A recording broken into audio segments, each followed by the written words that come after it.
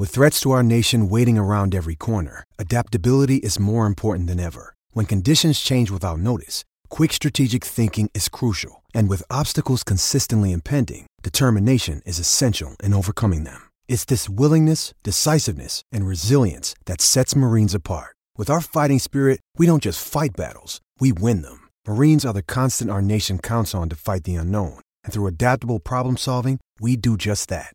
Learn more at marines.com.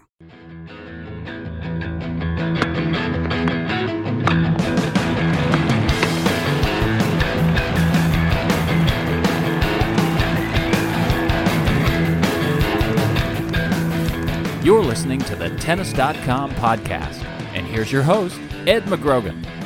Hello, friends. Welcome to the Tennis.com podcast. Ed McGrogan, Steve Tigner here to discuss quite a bit today. This is certainly an off-the-court podcast, I would contend, in terms of what we'll be discussing, but it has plenty to do with what we will see on the court based off of I think three pretty interesting topics here, Steve, and I want to lead with what really just broke about an hour ago, Tuesday morning. Maria Sharapova getting her 2-year meldonium ban reduced to 15 months. I was on a call with CBS Radio earlier this morning, did like a 10-minute spot about it, and as often happens in radio and not in the podcasting world, they end up taking that and taking about 5 seconds worth of it to actually use on the air. And what did go on the air was my remark saying that this is, however you think of it, really the first day of the next stage of Sharapova's career. So maybe I'll leave that kind of hanging, and what did you think of the whole outcome, and really what does Sharapova do next from here? Well, I guess she has to be happy. She had it reduced. I think really we got to the right result in a pretty roundabout way, and not really a way that I think could serve as sort of precedent for any other case, and not really the way you want to go about it. 15 months is what she'll end up serving. It was originally 2 years, so I think she has to be satisfied with that at this point. I think she originally wanted it much less. It is a difficult case. She, by the rule, she could have gotten 1 to 2 years for being negligent about taking a banned substance that she didn't know was banned, and not going far enough to find out that it was banned. A substance she had been taking, she says, for medicinal purposes, but the tennis authorities obviously thought she was taking it for performance enhancement. It's obviously it was a tough case in that way. She, here's something she was taking for a long time. Legally, you can't really say whatever reason she was taking it, meldonium in the past, it doesn't matter because it wasn't banned, and suddenly it was banned. So really all you can say is she was negligent, and where do you go from there? I think 15 months, that's about right. You're legally, and by the text by the letter of the law, you get 1 to 2 years. So 15 months seems right. And I think that's a significant punishment for what she did. The whole thing went through an appeal process, and I don't know if anybody would say that's the way it should have gone, but we ended up, I think, to me, in the right place. Yeah, I mean, this is how a lot of cases of this subject really seem to play themselves out. Really, in whenever CAS, the Court of Arbitration of Sport, is involved, and I wasn't terribly surprised that they did relieve Sharapova of some of the suspension. Typically, I feel like they often try to almost arbitrate, meet somewhere that can appease both. This is kind of, as it says in the name, this is really an arbiter of two parties, wishes on this decision, and so in that regard, I'm not too surprised that it gets knocked down a bit. As you say, we're really quite a ways into this 15-month ban now. Sharapova will come back, scheduled to in April. This is before the French Open, before Wimbledon the rest of the year. I think to stay on the case for just a moment, that the key was, as you say, there was still fault in Sharapova and what she did. I think, given I feel like intensified microscope on tennis lately, given, we just saw kind of an outside the lines report on ESPN's website about the sport and why it seems to be almost unnaturally clean in terms of doping. I think that tennis really is, they have to uphold that precedent for their players, and quite frankly, for a star player, that makes a pretty big statement as well. Now, this was taken out of the ITF's hands by CAS here, but it's a decision that it seems like certainly that Sharapova, can live with here, and she's gonna end up coming back. Still, I think this is important that she's basically still coming back kind of in the prime of her career. This was the key, I think, to having this, is she lost really a portion of her playing days where, clearly she was still one of the four best players in the world, and will come back to the tour. It's still sort of an uncertain time of where the WTA is, who is, what is Serena's grip on all this. So, it's going to be obviously very interesting to see how Sharapova performs when she comes back, but it's also, I think, a pretty telling result for really tennis as a whole. Yeah, I think there's positives from it that tennis was willing to suspend a top player, a star player, and that it will serve as an example for other players in how seriously they take, finding out what's banned and what's not banned, and that has to be, that in itself is a good example. I think also it's helped spur some of the things over the last few years that have happened in tennis have helped a little spur a little more transparency from the sport. Now the sport is supposedly no longer going to allow people who test positive to keep that a secret while the trial process goes on, while the investigation goes on. That will become public. The silent bans, so to speak. So-called silent bans. So that hopefully, I think transparency has been an issue with tennis. I also think, I don't know if Outside the Lines says that tennis is lax. I don't know if I agree with that specifically as compared to other sports. They do test pretty regularly. You can always say you could do more. For the money they have, I think they focus on the top players. They do test out of competition. They do blood tests. I mean, there could be more, but I think that's more than some other sports do.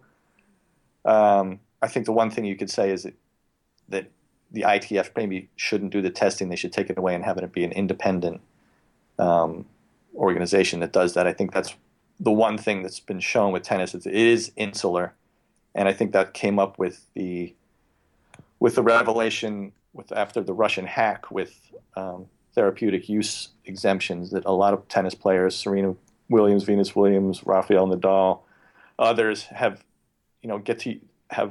used banned substances as medicine, have gotten exemptions for that, which is perfectly fine. You can't deny athletes medicine because it's also performance enhancing, but at the same time it's obvious you can go too far with that. You have to, I think tennis has to watch that. Maybe that's more than anything the thing that needs to be watched and looked at, are those exemptions. Yeah, that was something that probably may have caught quite a few people off guard, is even hearing about that to begin with. But it's true that those exemptions were in place for specific reasons and for specific cases, individuals there. Just, one last on Sharapova, I kind of tied back to where, where she ends up coming back and all this. I mean, where do you see kind of the stage of her career really? And, she, over the years, especially coming into, before all this happened, she had clearly made herself, actually a clay court threat more than anything else, but really developed her career into an all court player, and, had seemingly, maintained that status really on the top 3, top 5 for quite a while now. And I think that was, part of why, this would be troubling to her at any point in her career, but it really did seem to take her out at a time where maybe Sharapova, was perhaps nearing a good push to ascend to really the top of the game there. I mean, where do you see her when she returns here, considering the landscape?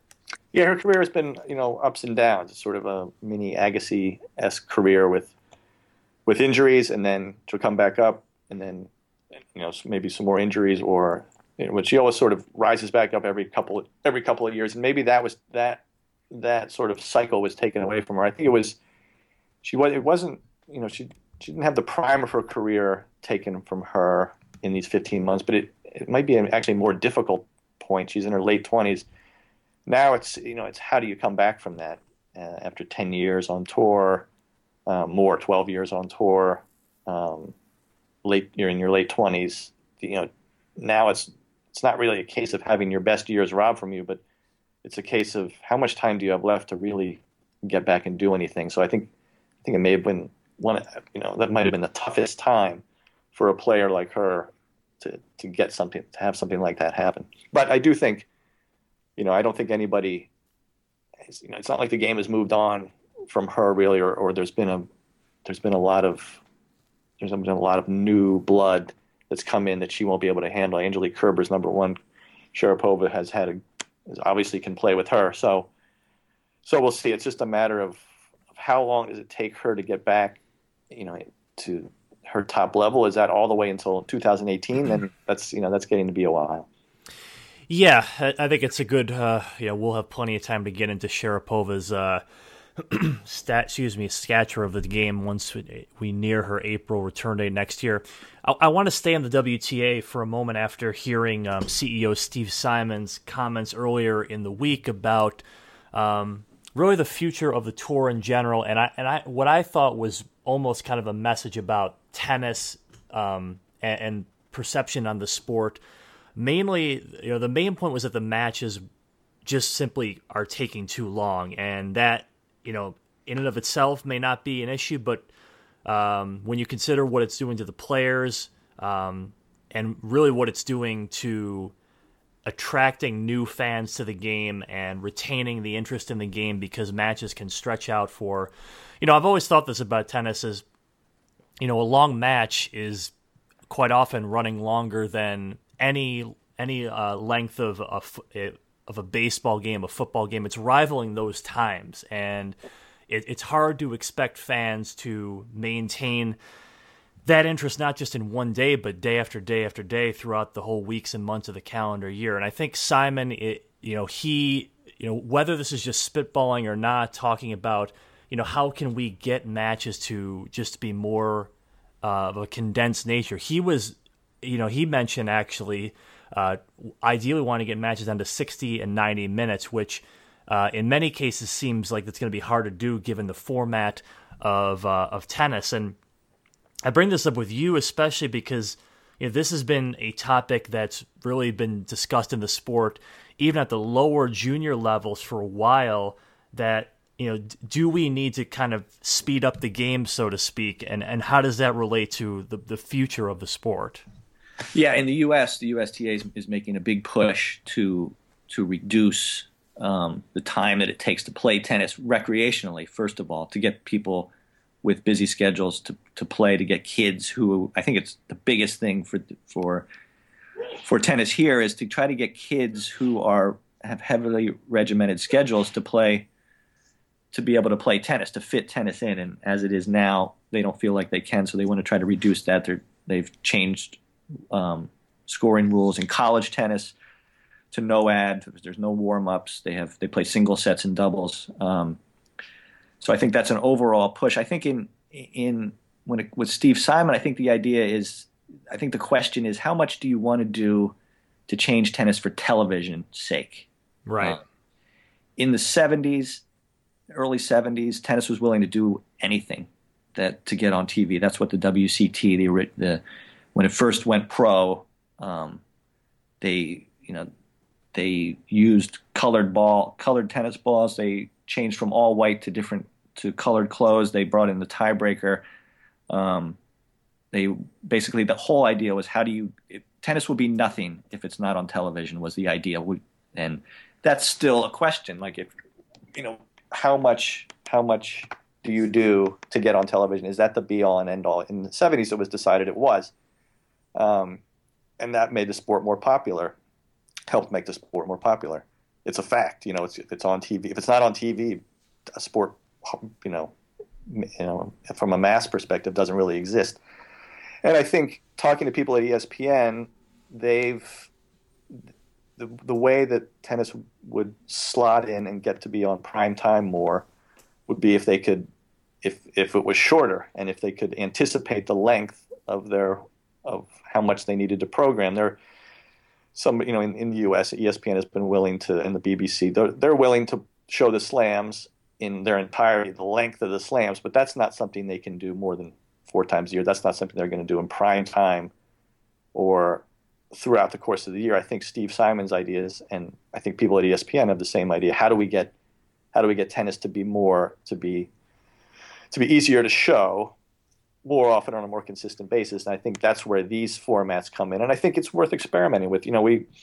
Nobody wants to see the Grand Slams go in that direction, play super tiebreakers. I don't think people even really like super tiebreakers. That was the one thing when I talked to some rec players about shorter formats, they didn't like that one. But I think things even like 4-game sets and no ad, I think it's worth experimenting with the tournament, see how people feel, see if it's a satisfying thing to watch. You'll see more different players. Matches won't be as long, and you won't have epic matches, but you'll see more different matches. I think it's worth starting to talk about and worth an experiment with and see what people think. And now one thing you could conceivably do is, and I've heard sort of whispers about this, is that you talk about you're not going to see a format like that in the Grand Slams, but there are so many other tennis tournaments that are played during the year that really are following the same formats. But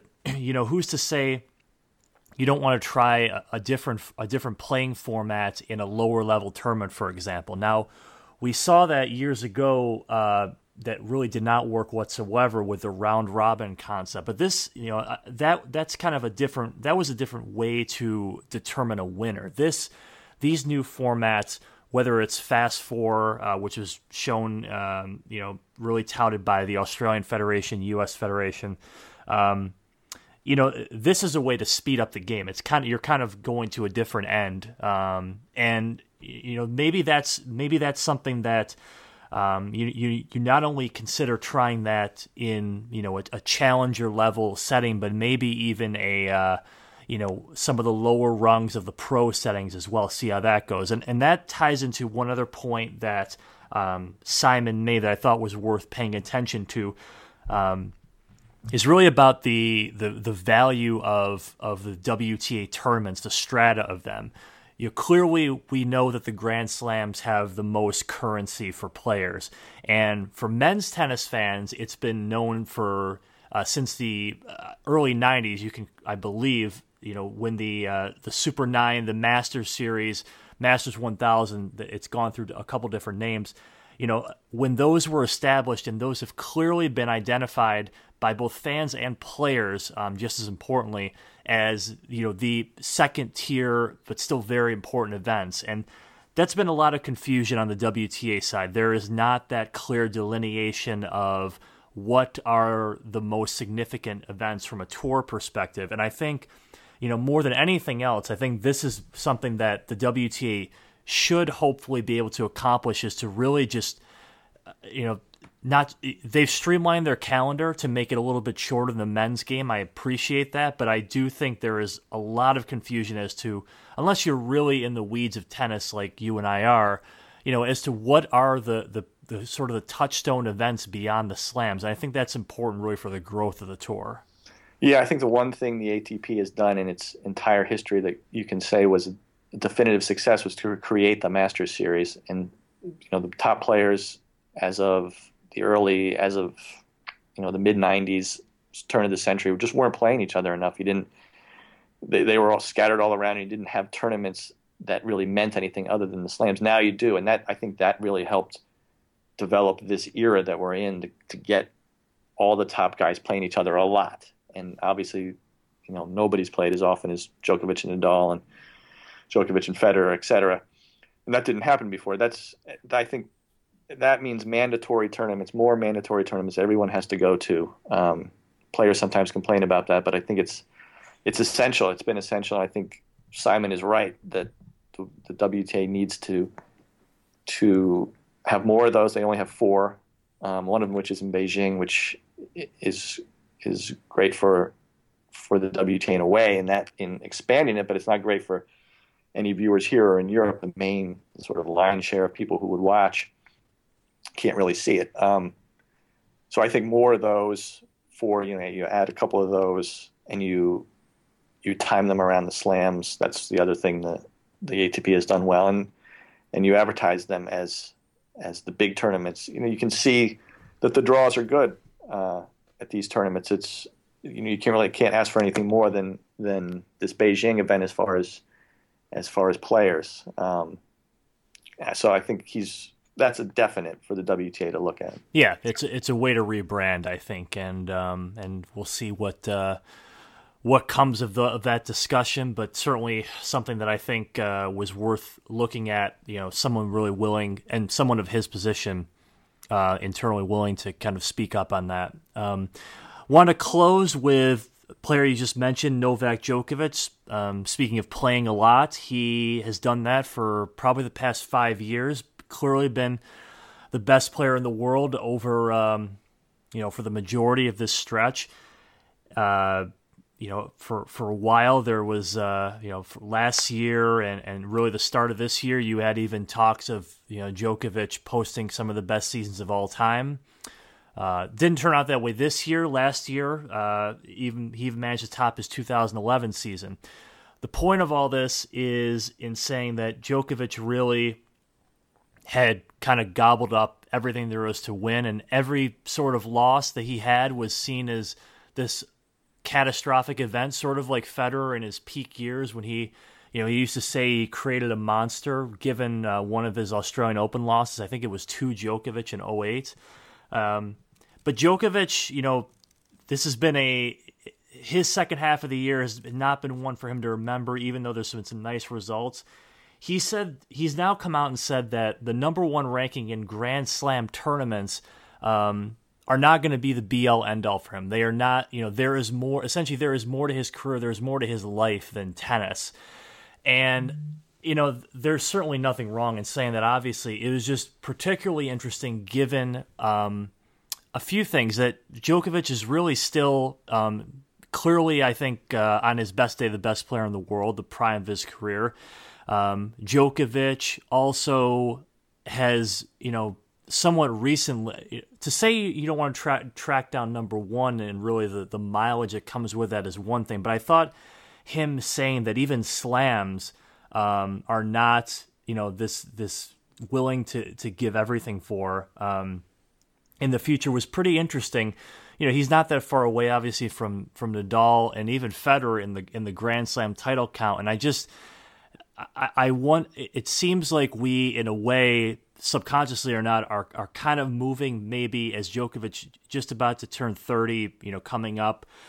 Are we kind of sort of segueing into the next phase of his career in a way? I mean, what did you take away from Djokovic's comments, which, it seems like we're a long way away from him winning the French Open, even though it was just a few months ago. Yeah. As far as if he had said those words anytime before the last month or right after the French Open, it would have been really stunning because I think his mantra has always been anything is possible. I don't put any limits on myself.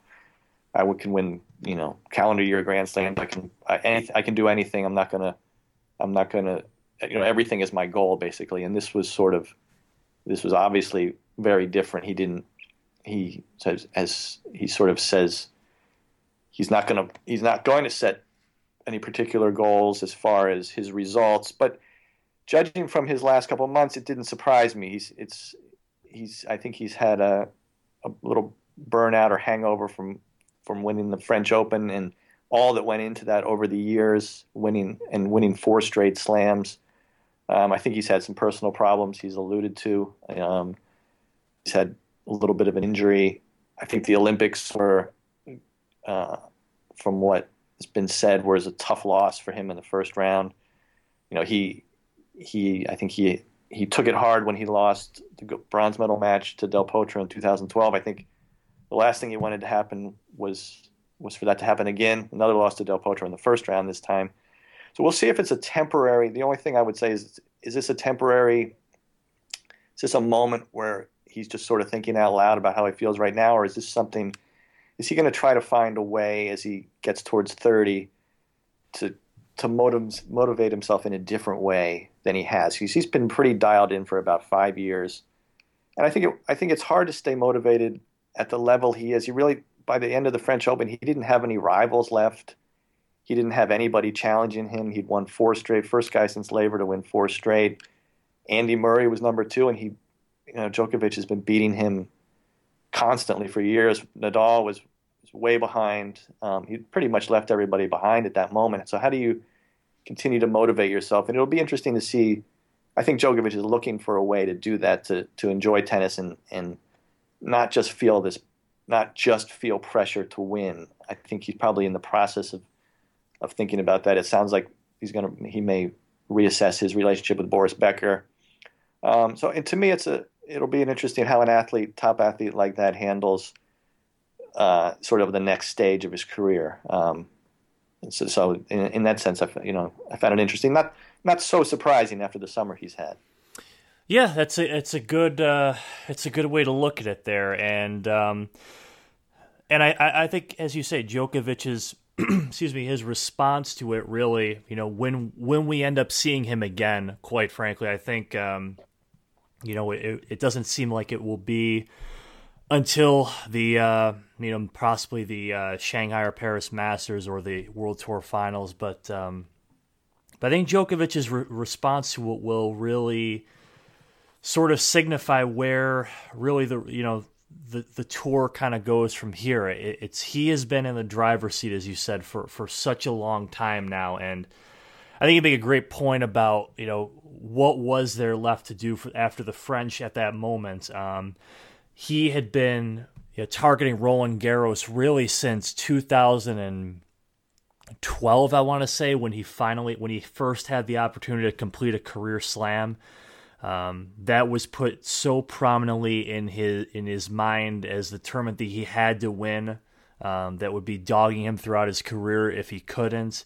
And once it's hard to imagine you say, well, what am I going to do next? Win another Wimbledon? But that's in a way what Djokovic was sort of presented with after completing that Djokovic slam, in a sense, as you said. So I certainly hope that it is sort of a temporal thing, as you say, because, I do have a hard time sensing that Djokovic would really kind of just sort of let things just fall where they may. In a sense, he has proven himself to be, one of the most mentally strong players over really this 5-year run of his, and it would certainly be a shame if we were in any way, kind of this chase, this sort of fictitious chase of Nadal and Federer and Djokovic and where their slam numbers are going to end up. It's going to be, when we look back on tennis decades from now at this era, I mean, this sort of race between those three and how it's all going to shake out. We don't know the answer, obviously, but I think we're going to remember this as one of clearly the greatest eras the game has ever seen. So to me, that's, I guess the uncertainty and the anticipation. I think also Djokovic doesn't want to. He probably looks at Federer's slam total. He's a few back, and he probably anticipates getting these questions about it for years, and he just probably right now he just doesn't want to think about it. He doesn't want to have that,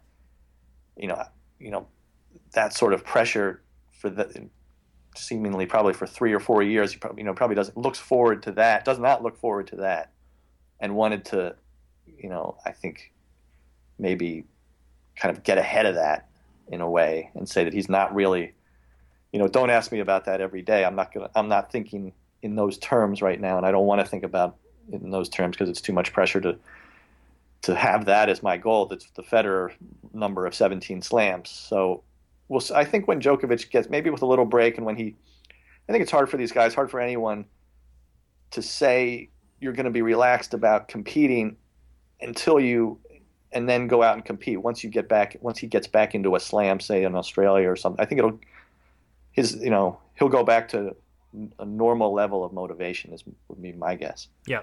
And Australia has treated Novak Djokovic very well over the years, as we know. We will get to more results-based discussion next week, I think, but we want to touch on these topics. So for Steve Tigner and Ed McGrogan, we'll be back next week on the Tennis.com podcast. Thank you for listening. You've been enjoying the Tennis.com podcast. For all the latest news and events, head over to Tennis.com.